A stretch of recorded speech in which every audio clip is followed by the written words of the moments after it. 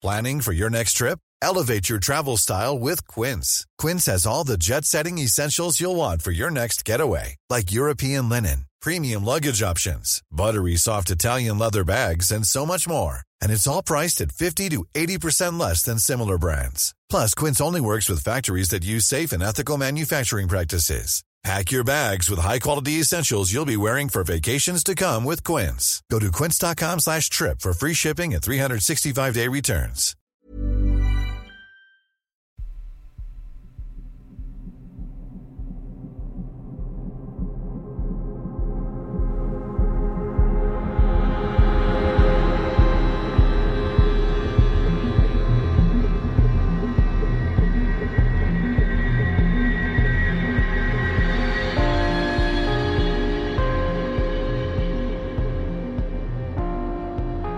Hello and welcome to mini episode 100 of Real Life Ghost Stories. We're going to get straight into it today. I've got 3 spooky stories for you, and story number 1 comes from Kirsty. These are only a few of the experiences I've had in my late teens and early 20s. At the time, I lived on a farm 30 minutes from the nearest town in rural New Zealand. After I applied to join the Navy, I worked in a meat processing plant while waiting for my intake. Before I started, the supervisor of the slaughter board, Lucan, was killed in a car accident along with his wife and his wee girl. The 2 boys survived. It was tragic and sad. Now, I'd been working on the trays where they sort offal and guts for about 8 weeks.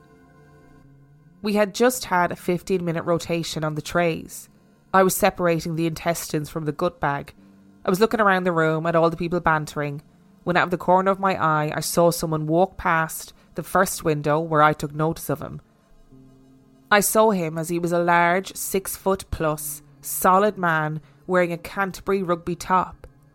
I saw his back as he reached the start of the angled wall and waited to see who it was as they popped out on the other side by the sink in the window. I stared and waited and stared, and there was no one. I was puzzled. I saw him. I was sure. Or maybe not. Maybe I was seeing things. As I looked around confused, I caught the eye of a woman that I knew. I didn't know her very well, but I knew her well enough to have a giggle with, who was looking very worried and confused. "Jackie," I called out. She looked straight at me. "You saw him, didn't you?" I asked. She was still looking at me, but she was white at this point. "Jackie, you saw him, didn't you?" I was starting to get agitated. She looked at me and turned away back to the carcass she was inspecting. I was pissed off at this stage. Who the fuck was that, and why won't Jackie answer me? I must have been frowning as another meat inspector, Luna, stood next to me on the trays, asked me what was wrong.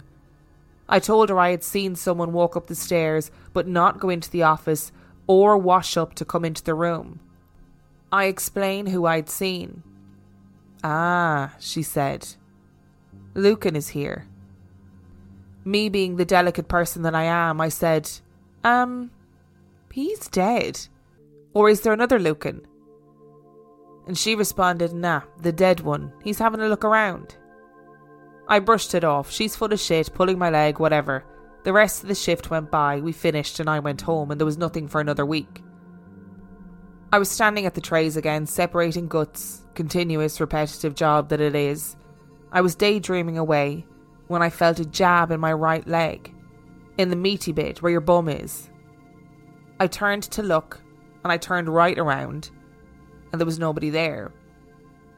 Luna, standing on my left, noticed me turning in a circle and asked what I was up to. "Someone jabbed me in the leg." She smiled. She took her steel, that you sharpen a knife with, and poked my leg. "Did it feel like that?" she asked. I told her that it did, but just a bit higher. Smiling, she tells me that when Lucan was here, he used to do the rounds starting at the trays. He would walk down the length of the room against the wall, observing the workers, then back down the other side, jabbing people with his steel to get a bit of banter or a bite or just to say hi. Cute, I thought to myself. And then aloud, I asked her, why does he have to do it to me? I don't even know him.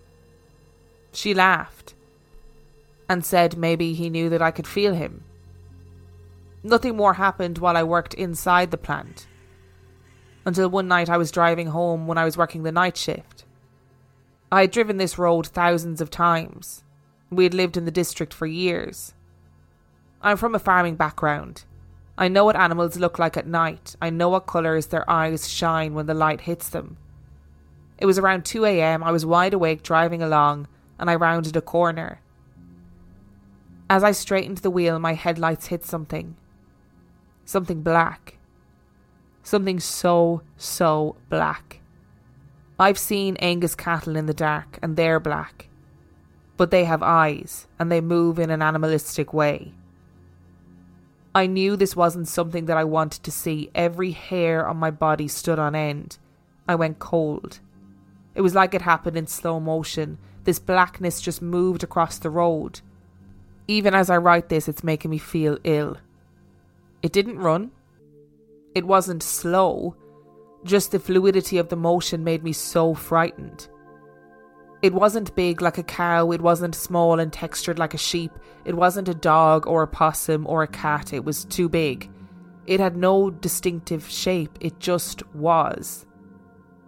The most unsettling thing about it was that it didn't reflect. It absorbed. My lights were on high beam and there was nothing on the other side of it as it sucked every little bit of light up. I was petrified. It then moved off the road in that disgustingly fluid way and dissipated into the night. I locked all my car doors and then sped the fuck home.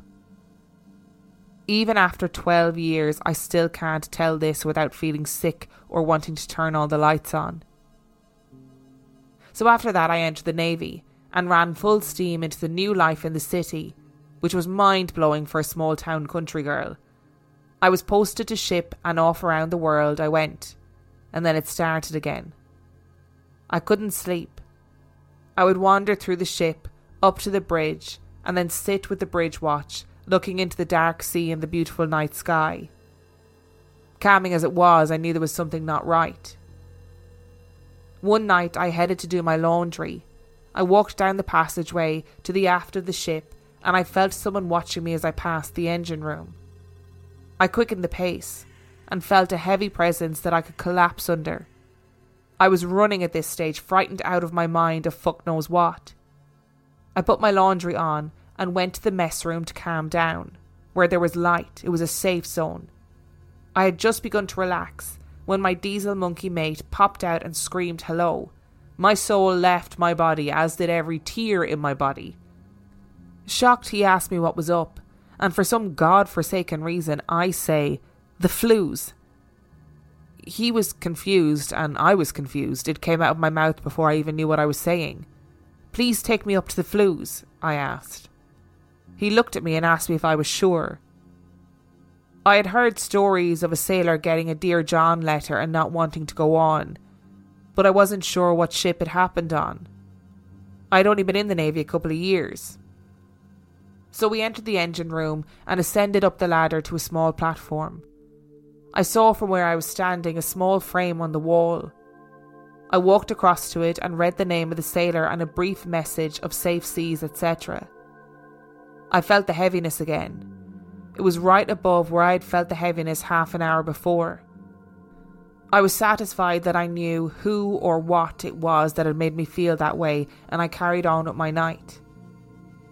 Another few days whizzed by and I'm doing my thing on the ship. Work, shower, not sleep, wander, all is good.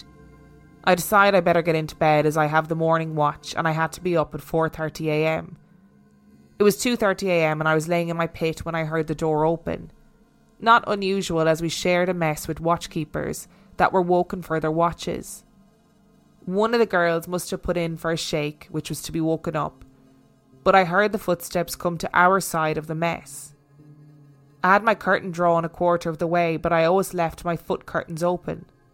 The glow of the red night light enough to see what was around me. Then I saw somebody walk past my pit, in a pair of grey overalls. We don't wear grey overalls anymore. The room was freezing. The glow of the red light was enough to let me see that this was a man. I felt sick. No man had a reason to be down there, let alone in uniform that had been faded out 10 years ago. I started screaming in my head because my mouth wasn't working.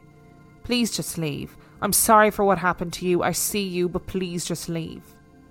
Then he turned and looked at me. And then he walked past again. But this time I don't hear the door. The warmth returns to the room and somehow I fall asleep. I woke to start breakfast at 4:30, absolutely shattered from the events of the night.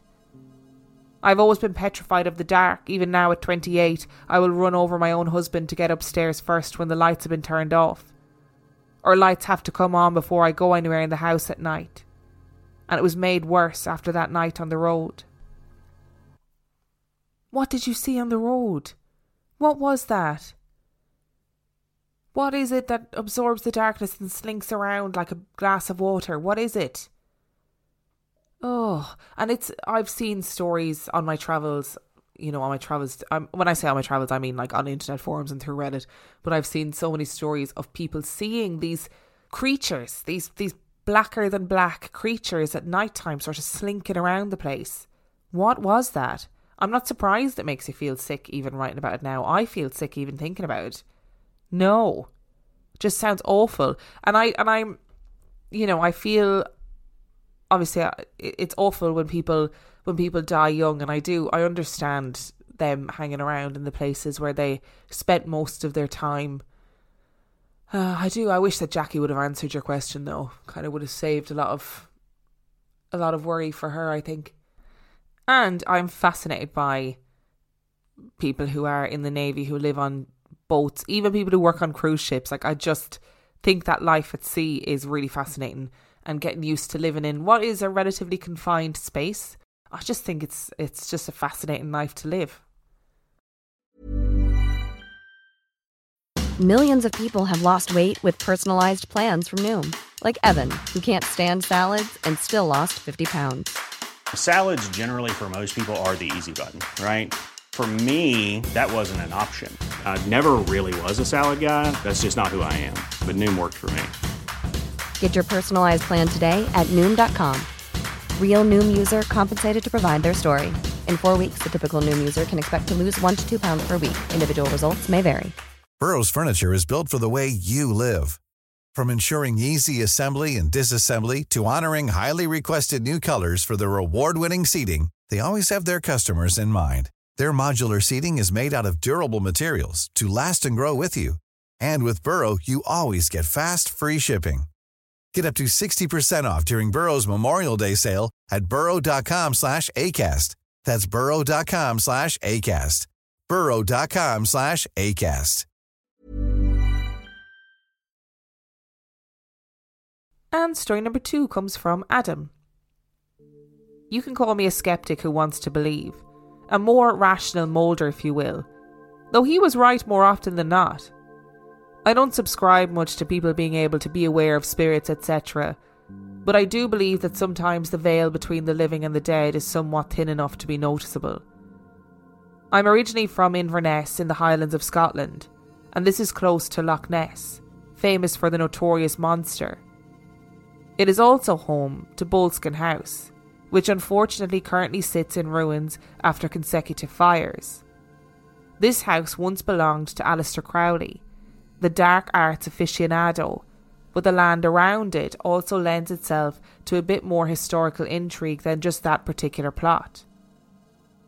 On the lower west side of the house, down a hill and across the road, sits a graveyard dating back to at least the early 17th century. Being bored emo kids from a small city, it became a spot we wanted to visit for some reason. And though I don't always believe that graveyards are going to be one of the most haunted places, this place always gave me the heebie-jeebies. And one particular visit all but confirmed why. A group of around 10 of us went out to visit the graveyard and hang out in the area in the dead of night. We ventured into the graveyard with torches to have a look around and just generally creep each other out. There is an old mort house in the middle of the graveyard. A mort house was a type of mortuary where bodies were kept until they could be buried. and with the main door being blocked off, a couple of us tried to climb up and in, but with no success. You could see that others had been more successful in the past, and crude pentagrams and other such edgy graffiti had been drawn on the walls. Giving up, everyone except for two of my friends and I, Pete and Ricky, went back to the cars around half a mile down the road. We continued to look around the headstones, long dead names of families of all ages looking back at us. It must have been a further 10 minutes or so of it just being the three of us, when rather cruelly my friend Pete and I decided to hide on Ricky. He had already ventured a wee bit further down into the graveyard, so all we needed to do was hang back and hide behind two walls either side of the path. Ricky went on a little bit further before realising that we weren't there anymore, and he turned back calling out for us. We silently laughed while he came back up the path, getting louder and louder in panic before we jumped out in front of him and scared the life out of him. Cruel to say the least, but we got a great reaction out of him. As he cursed us out and called us every name under the sun, we laughed at how hilarious we thought we were. And then it happened. In a split second of silence between Ricky shouting and us getting our breath back, Pete and I heard the unmistakable sound of a little girl giggling, right next to us. Instantly, we looked at each other with panic written all over our faces. "Did you hear that?" It was laughing. It was a little girl. The look in his eyes upon hearing that made my skin crawl and every hair stand on end. We panicked and began running. Ricky was confused as to why we were the ones now scared and running, and followed on asking us what was wrong. We ran back to the cars, not stopping to look back once, and arrived back to find everyone else all at the cars happily chatting away and unaware of anything out of the ordinary. We explained what we had heard while Ricky angrily told them what we had done. No one believed us and were more into having a go at us for jumping out on Ricky, but we knew what we heard. Did a long dead spirit of a little girl find our cruel trick funny? It seems so, even if no one alive did. My second experience happened at my workplace. I've worked at the Edinburgh Festival Theatre for 12 years, beginning as an usher and then working towards a management position. The theatre is an incredible building, a mix of old and new, with the facade of the building being built in 1994 and parts of the auditorium dating back to 1892. The site it is built on has had an incredible history too, with it being the longest continuous site of a theatre in Scotland. The first of which was the Dundon Hall in 1830, and before its current incarnation the Empire Palace Theatre, the first and crown jewel of the famous Moss Empire chain. It was here that witnessed one of the greatest theatre tragedies in world history, taken place during a performance by the greatest magician and illusionist of his time, the great Lafayette, in 1911. During his final illusion, The Lion's Bride, a lit lamp managed to set ablaze the many folds of cloth that surrounded the lavish set, quickly leading to the whole stage going up in flames. No one in the audience was harmed due to the quick thinking of the orchestra conductor, who struck up God Save the King, which indicated this was certainly not part of the performance, and they left quickly through the front of the building. Backstage, however, things had not gone so well. Upon the insistence of the great Lafayette himself, the doors to the stage had been locked to keep the secrets of his stage show safe from anyone that wasn't part of his entourage and the theatre staff, meaning that everyone on stage was trapped. Then the safety curtain was lowered, but had become stuck due to the stage set spilling out, creating a backdraft and letting the fire rage further. By the time it was put out, 11 people, including 2 children, and the great Lafayette himself had died.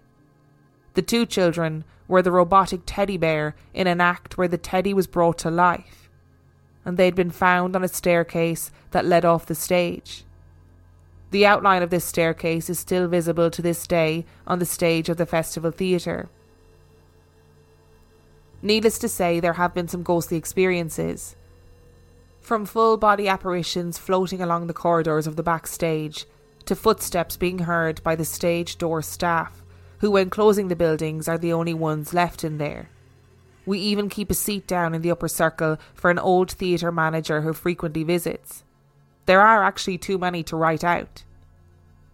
When I started in management, our office was located in the basement of the front facade, and though it can be creepy at times, it's never been overbearing in any way.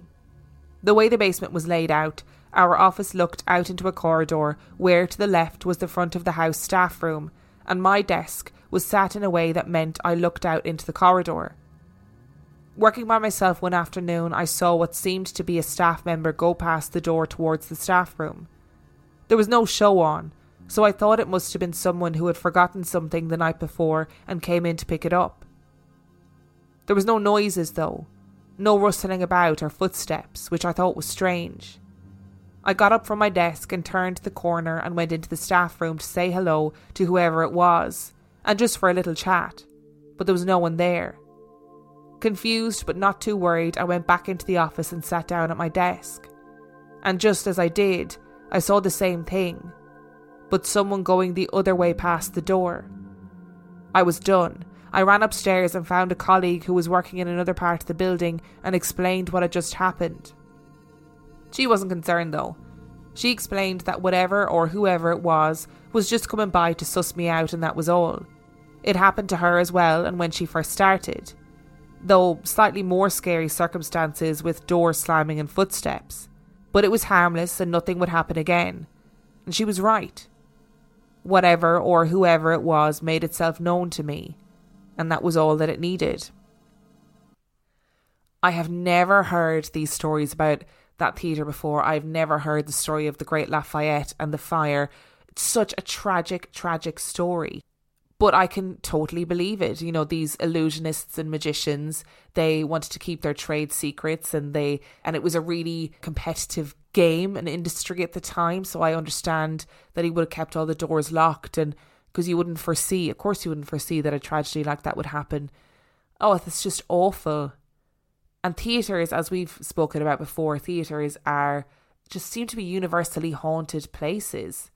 And it's difficult to know why. Is it because of the great emotion that happens on stage, or the fact that people, they devote their lives to theatre? Whether it's managers or actors or stagehands or crew, whatever it is, people just love theatre. And when I go to Scotland, I am for sure going to visit there. Most definitely. Just for a little sneaky look around. I also have an episode in the pipeline about Aleister Crowley, but it's going to take a lot because there's just so much information about him, so I need a really long time to plan it and kind of try and whittle it down and narrow it down. But yeah, amazing. And story number 3 comes from Jake. At 18, I left for the Marine Corps, much to my family's surprise. After training, I found my initial posting at Marine Barracks 8th in Washington, DC. Luckily, it was only for a year prior to being moved on to a new posting. Now, this place was fairly old, 1801 to be exact, so it's seen both the War of 1812 and a tragic number of suicides since then, not to mention our resident occultist during my time there. And no, I don't mean occultist in a fun way. He was into blood sacrifices and the like. Needless to say, this place was beyond haunted by a wide variety of entities. It's like they fed off the energy there or something. An unfortunate number of them seemed quite unhappy with us just being in the place, to the point where if you drew the 6 p.m. to 6 a.m. shift and were unlucky enough to get posted alone, you were almost guaranteed to witness something. The lights in the place were always turning on and off. Whatever was the opposite of what it was supposed to be. Doors would lock themselves, windows would open, or you'd be greeted quite often by a nearly overpowering feeling of some large, imposing person blocking your path, only for no one to be there. Those less fortunate experienced being pushed, tripped, had doors slam in their face, or books and other objects thrown at them. Or, if you were the luckiest of the bunch, you got to come face to face with one of our favourite residents. We always joked about the little girl in the underground garage, the black figure in the barracks, or the thing that lurked in the streets of Admiral's Row. And I was one of those fortunate people. It was my 3rd or 4th day on the current rotation of 6 p.m. to 6 a.m. I was on death row, as they called it, since each post was manned by only one Marine. 12 hours all to yourself. I was stuck with the entrance to one of the barracks towers that housed some of the dorm-style living arrangements. At this point, I had already seen a thing or two out of the corner of my eye, but always chalked it up to being sleep-deprived. I mean, on average, we drank about 3 energy drinks a night to cruise through with at least a minimal amount of awareness. It was 3 a.m. at this point, and I had stepped out of my booth to stand inside the tiny lobby. I needed to stretch my legs if I could. I spun around on one foot in an ungraceful circle. Bored to tears, I ran my eyes across the cafeteria to my left and finally to my right, where my eyes fell on something not more than 10 feet behind my booth. They looked at first glance like the headlights of a car. I stared hard until I realised they were eyes. And finally the face came into view. Bright orange eyes set on a matte black face. It was a person, with an unhumanly dark body and shining eyes like that of a cat, crouched down on all fours staring up at me. No discernible expression that I noticed. It had a hood or perhaps long hair obscuring the sides of its face. I didn't move, nor did it disappear. It only got clearer, as if it was in fact a real human in there with me. I stood there staring for an unknown amount of time, locking eyes with it like we were both surprised and confused by each other, neither wanting to be the first one to break contact. Eventually, it slowly stood and glided backwards into the shadows, where it simply disappeared. I promptly decided that the remaining hours of my shift would be enjoyed from directly outside the building. When questioned about whether I think it was real, as it turned out, we had all seen it. Most don't talk about it. Some waved it off as fatigue-induced hallucinations. Others, like me, talked about it at length, from a safe distance, of course. I still live in Virginia, and quite often take the highway that cuts directly behind that building. Every single time, even to this day, I get this feeling of dread, because it's still there. And I know it remembers me and can feel my presence in the same way that I can still feel it as well. I sometimes think in the stories that are sent in that it's like some of the listeners that have sent in stories, say Kirsty, for example, seeing that thing in the middle of the road, and obviously Jake then seeing this creature when he was working nights.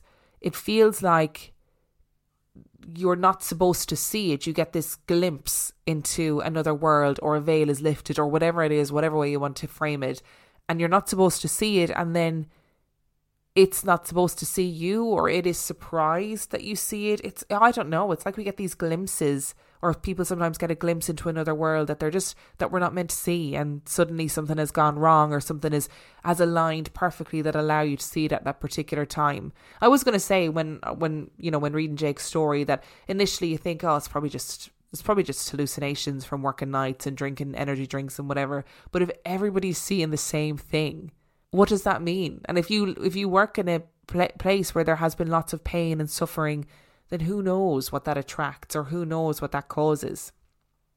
Thank you so much for listening to today's episode. Thank you to Kirsty, Adam and Jake for sending in your stories. You can also send in your story if you desire to reallifeghoststoriespodcast@gmail.com. You can also check out our website, reallifeghoststoriespodcast.com. And on that note, I will see you next time.